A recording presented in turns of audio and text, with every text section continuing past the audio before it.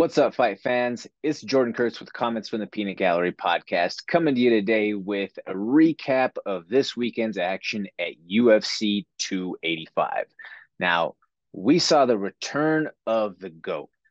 It's undisputed now at this point, ladies and gentlemen. There is not a question of, oh, well, maybe he is, maybe he's not. This person could be ahead, this person could. No, Jon Bones Jones is the greatest mixed martial artist of all time. I don't want to hear any other discussions. You can even hear it from his peers directly, such as one that people would say, "Oh, Mighty Mouse" to GSP. Mighty Mouse himself came out and said that it's Jon. So I don't want to hear any more of the discussion on this side. Also, when we take a look at the body of work and the people that Jon has beat through the years, it's not a question. He has dethroned legend after legend, all the way from winning the UFC title as the youngest competitor to ever do it way back when against Shogun, then taking on murderous presences that who just had this lore behind them, like a Rampage Jackson, to then Machida. The Machida era was supposed to be a thing. Jon Jones put to rest every single test that was ever put in front of him, in the cage at least, which is a great point that a lot of people will always counter and say, oh, he doesn't embody the martial arts lifestyle. He had all of this scandal that happened away from the cage, that he can't be named the GOAT because of X, Y, and Z reasons. None of that shit matters once you're stepped in. When you take a look at the actual body of work that happened inside of the cage, there has never been a man that has been able to solve the equation of one Jon Jones. Jon Jones, in comparison to someone who says, oh, well, he's not a Khabib who retired officially undefeated, doesn't have the Matt Hamill 12-6 elbow loss or any of the asterisks, any of that. Yeah, I'll give you that Khabib retired at that 29-0 mark, undefeated, didn't have the major tests in that sense, or have any sort of real questionable title defense decisions. There were a couple of decisions in his career earlier on that were a little bit up for debate, if you will. But Khabib had 13 total fights in the UFC. Jon Jones has more title fights and defenses than that. So you can put to bed that discussion. People can say, oh, GSP did the same thing. He took off 4 years and came back up a division and fought Michael Bisping for a title and won. Sure, I'll give you that. But GSP came back after all of that time and had a competitive fight with Bisping before he was able to ultimately submit him and get the win. Jon Jones did not have a competitive fight out there on Saturday night. Jon Jones all week said that he was going to make this look easy. Well, folks, that was hitting the nail on the head. He was full of intention, and you could just see that he was on a mission throughout the embeddeds, the media appearances, so on and so forth throughout the entire week. You knew that Jon Jones was going to be dialed in once it came time to get after it on Saturday night. Jon Jones went out there, unzipped, flopped his hog on the table, and said, how's my dick taste, Ciryl Gane? Or Ciryl Gane, as Jon said the entire fight week. It's one of those types of performances that, you do feel a little bit robbed as a fight fan, because I think we all really and truly wanted to see that Francis fight as opposed to Ciryl. But there was a lot of variables in the equation for the Ciryl fight that I feel like that's why you go out there and you do the man dance to figure it out.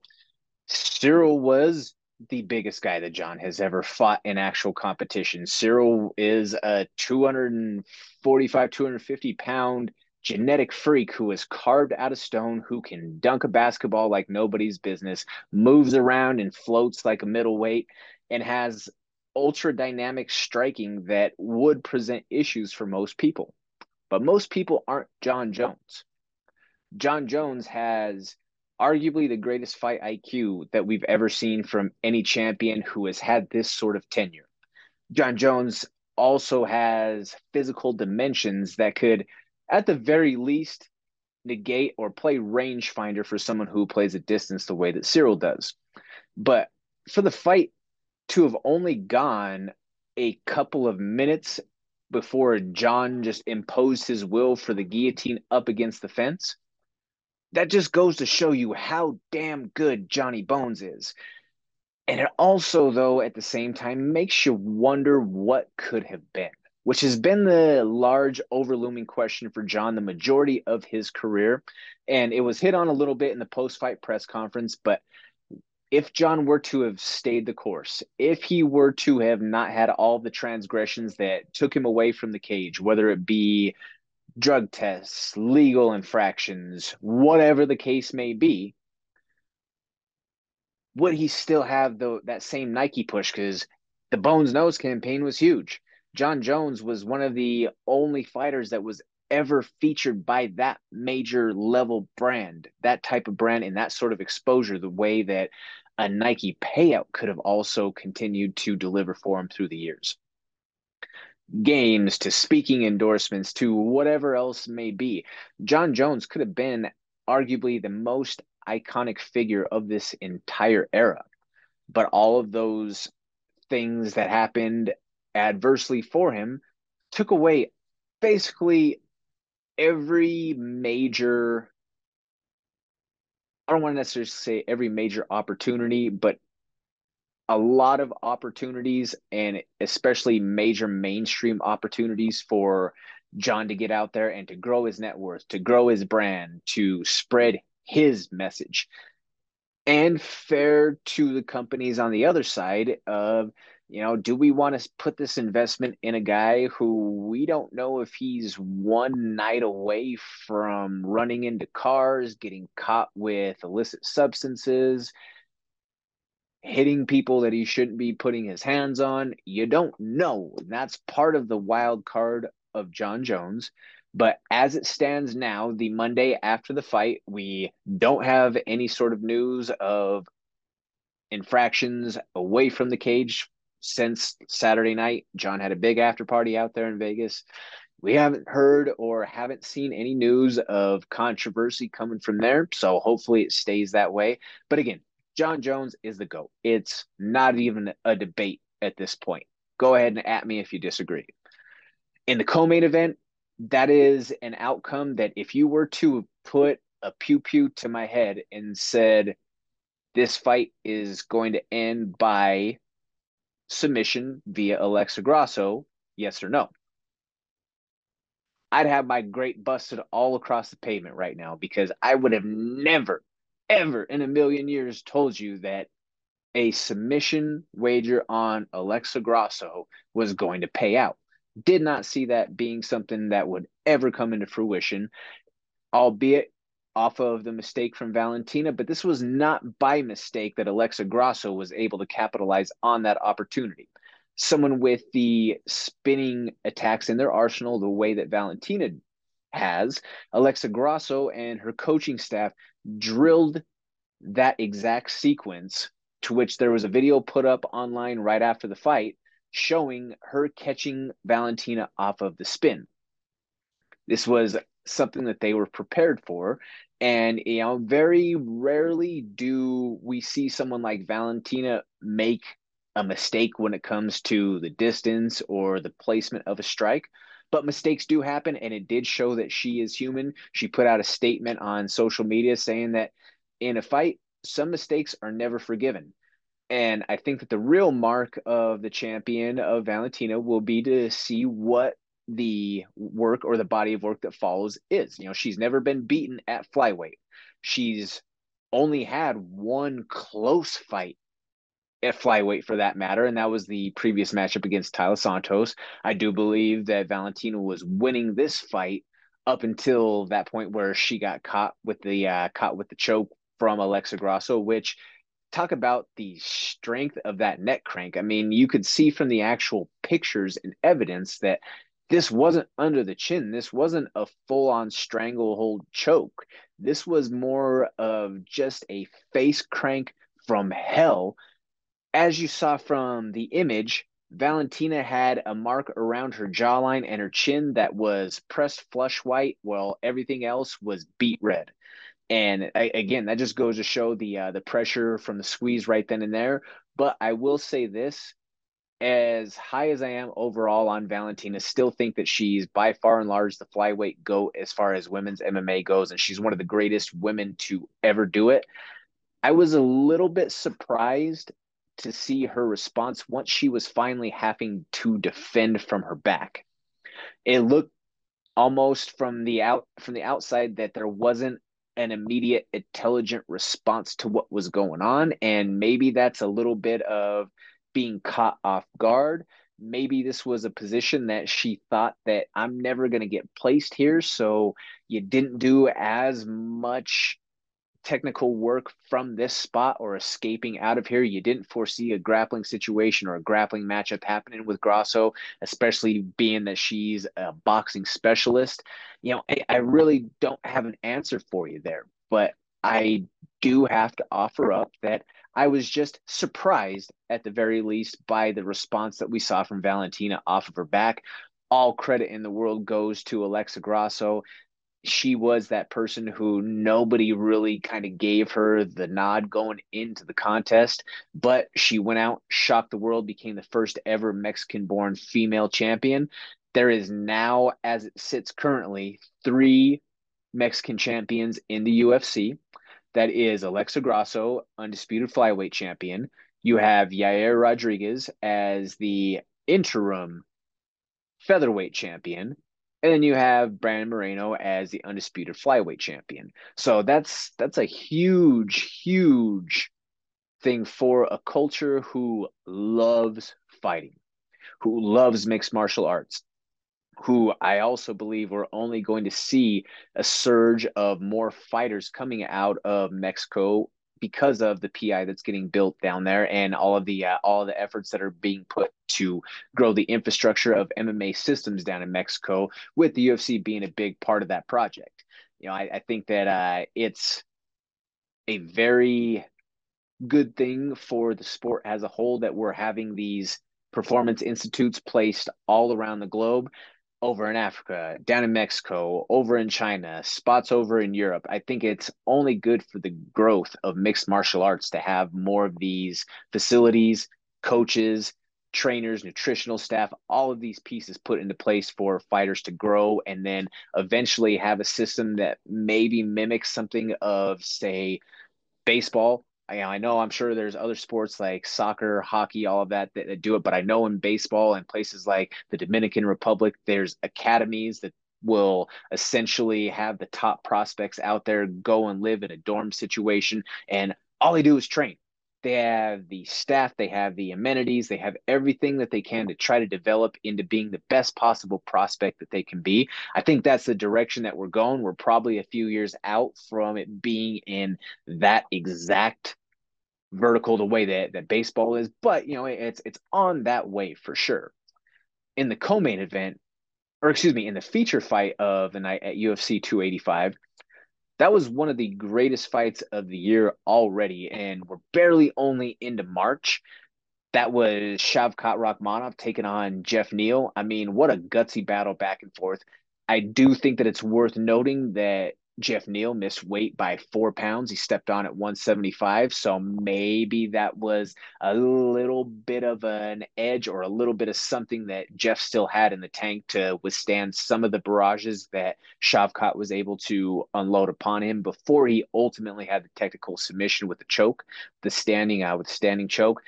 But both fighters got a bonus for that, which is kind of unprecedented. Typically in the UFC, if you miss weight, you don't get the bonus. But Dana White came out after the fight and said, "Hey, you know what?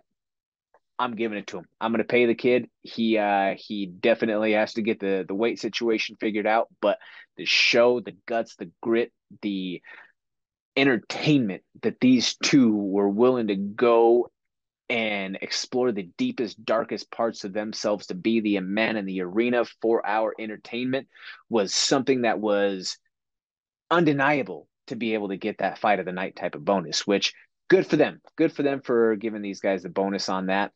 You had a split decision between Mateus Gamrot and Jalen Turner. That was a fight that you saw a very definite styles clash. You had the short, stocky wrestler taking on a long and lengthy guy who likes to strike. Once Mateus was able to figure out the range and get inside, I do think wrestling was the difference in that fight. Albeit it was a split decision. There was a couple of tight sequences in the latter two rounds, and I think that that's what was able to get the nod for Mateusz on that one. Then in the curtain jerker for the main card, there was certainly some controversy there. Bo Nickel ultimately got the win with the arm triangle choke against Jamie Pickett, but this is in contention right now. Jamie Pickett has came out and said that they're going to appeal the result.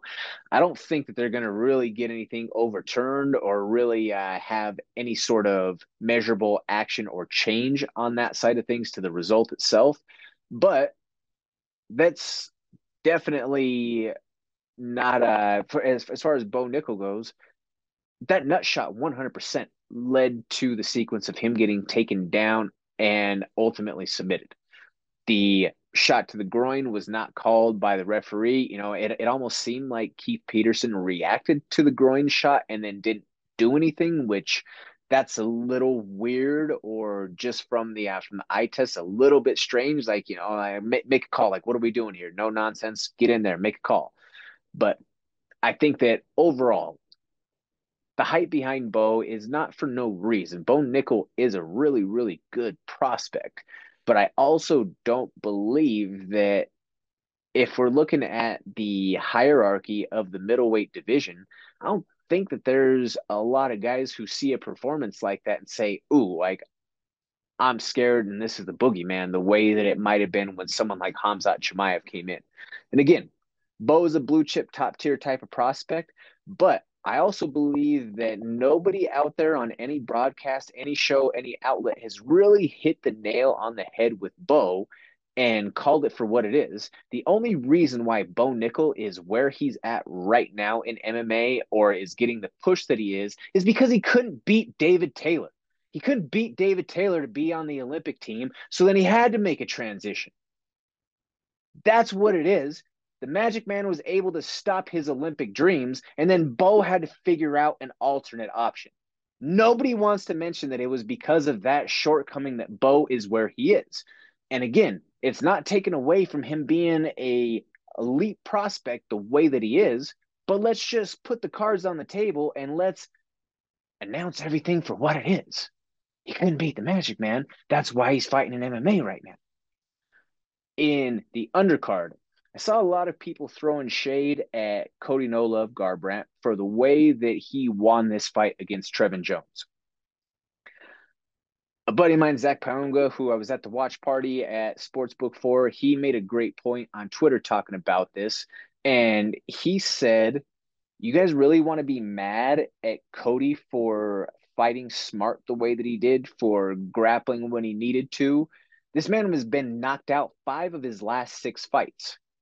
That's not just fight career implications, that's life implications by having that type of head trauma.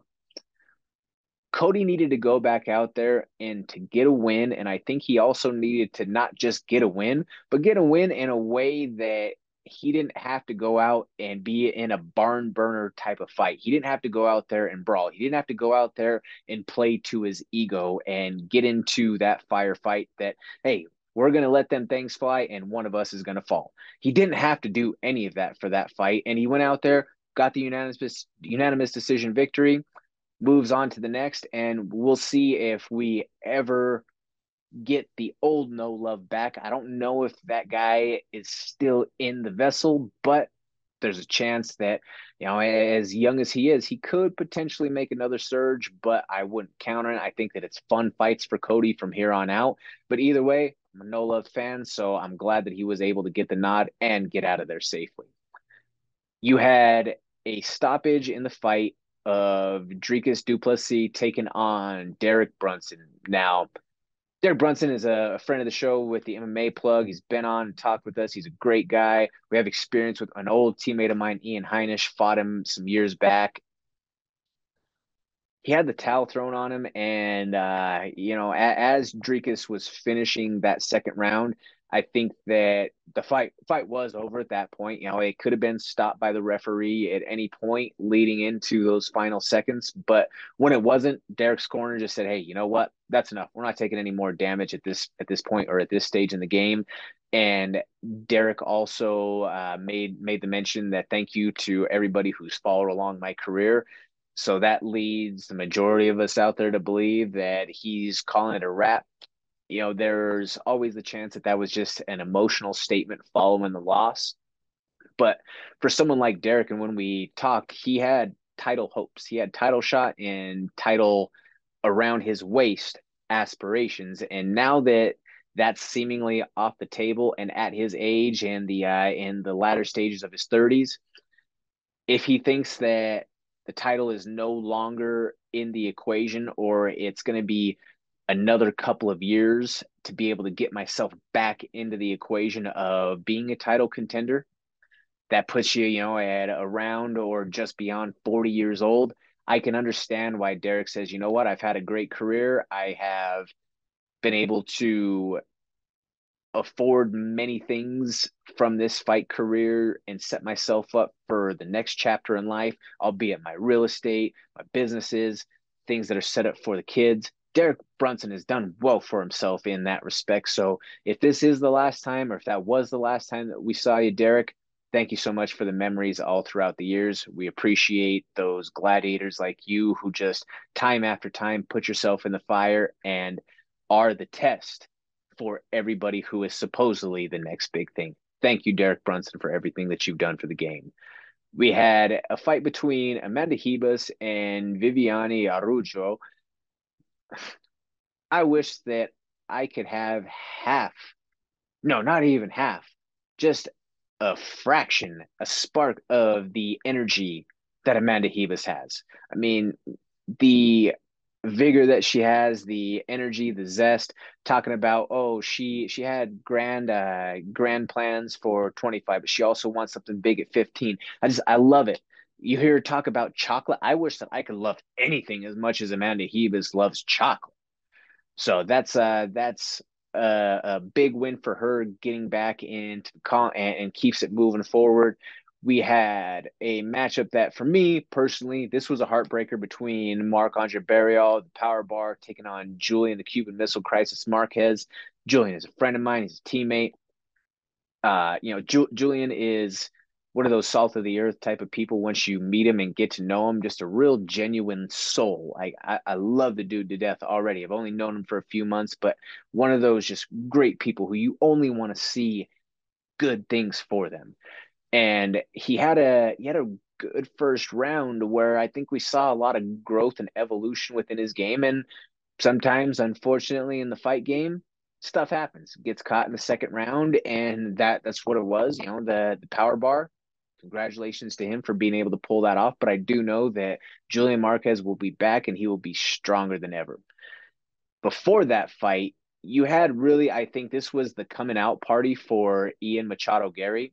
You know, Ian Gary was a guy who, in his first couple of UFC fights, me personally, from my vantage point, like, like I could see that he's a good young prospect, but is he all that in a bag of chips? Is he absolutely everything that he's being cracked up to be right now?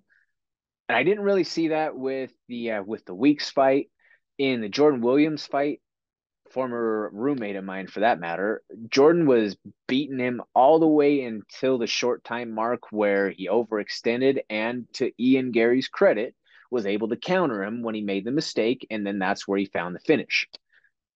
This last fight, though, against Song Kenan, that was a masterful performance from Ian Gary. You know, that finishing sequence that he had, and he did get rocked. Let's not forget that he did get rocked. So he did get clipped.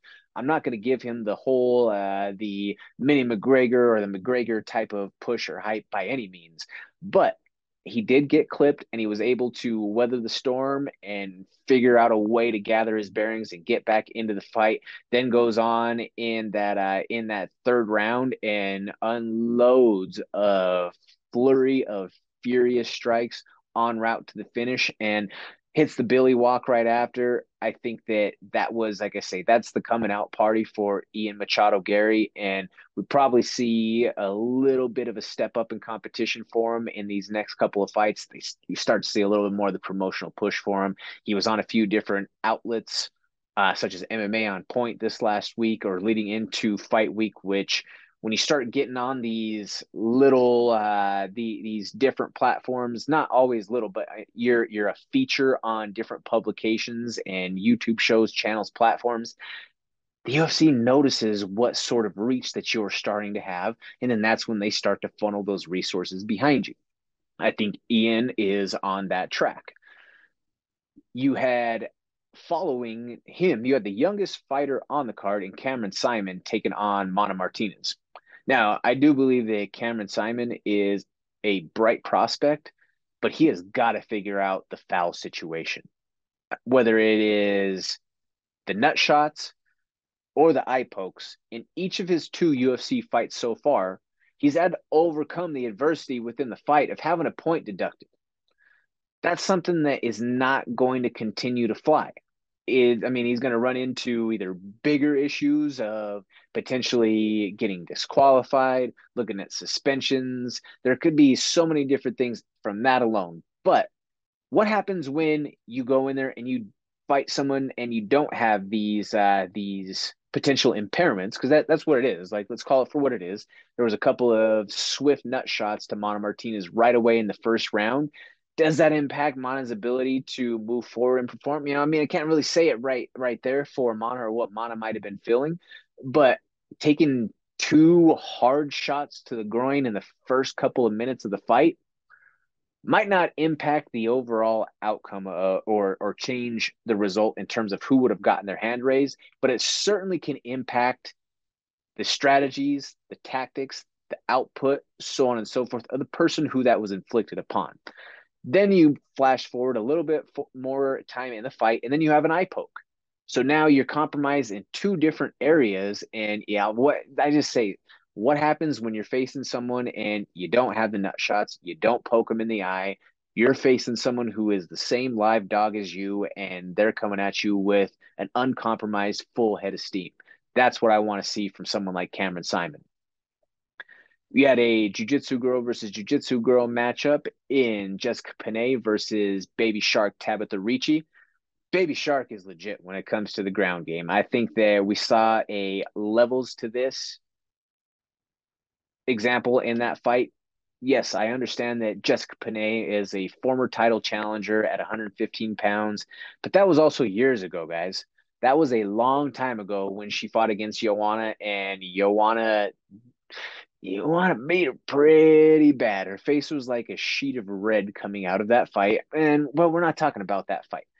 Following from there, though, Jessica Penne has had multiple USADA vacations, some her fault, some not, but that's been extended layoffs away from the sport.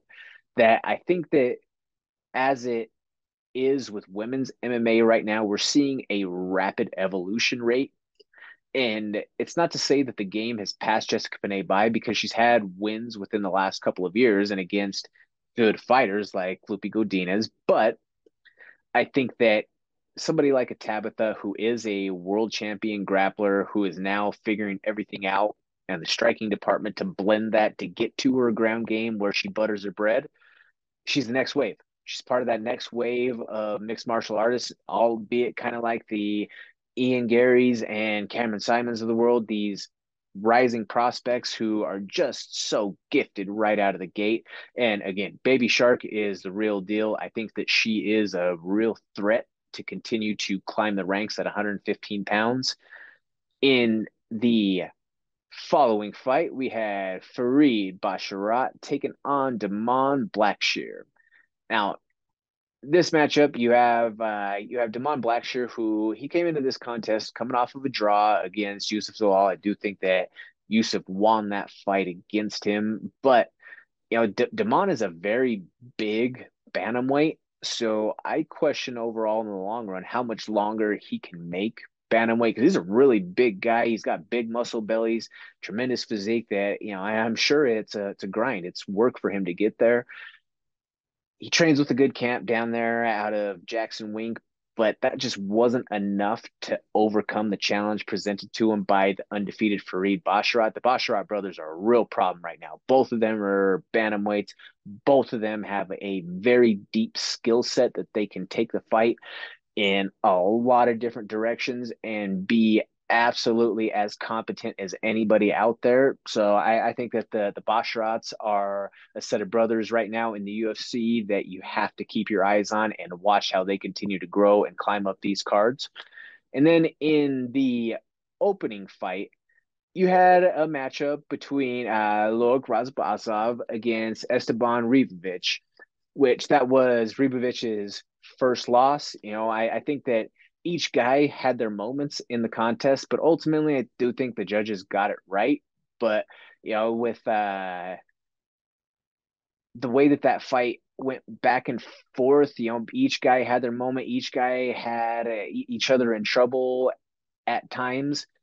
Those are good fights to open up these big cards because you get to see a little bit of this next crew that has just been signed, debut guys fresh off the Contenders, road to the UFC, so on and so forth, fresh off the regional scene, whatever it may be. You get to see some of these guys who maybe don't have a ton of fights in the UFC or are making their debut. And then, you know what? They set the tone to what was otherwise a pretty great night of fights. Overall, I think that UFC 285 delivered. It was a card that had fantastic action all throughout the card, whether it was on the prelims all the way up through the main event. It was a great card to me, in my opinion. And again, just to wrap this up and sum it up, Jon Jones is the GOAT, ladies and gentlemen. There is zero debate about it at this stage. Let me know on social media what you guys think on any of the fights. Hit me up at Comments from the Peanut Gallery on Instagram, at Peanut Podcast on Twitter. Drop your comments down below on your thoughts for any of these matchups. I'm Jordan Kurtz with Comments from the Peanut Gallery. You can check me out on the MMA Plug presented by Mile High Sports. That's with Big Yin's Josh Fremd each and every Wednesday night. Stick around for the next episode, and we will see you next time. Thank you so much for watching. Please hit that like, share, and subscribe button. That helps us continue to produce this original MMA content and bring it for you every single week. Tune in to the MMA Plug presented by DenverSportsBetting.com on 98.1 FM, Mile High Sports Radio on Wednesday nights from 6 to 7 p.m. or live stream at DenverSportsBetting.com/radio.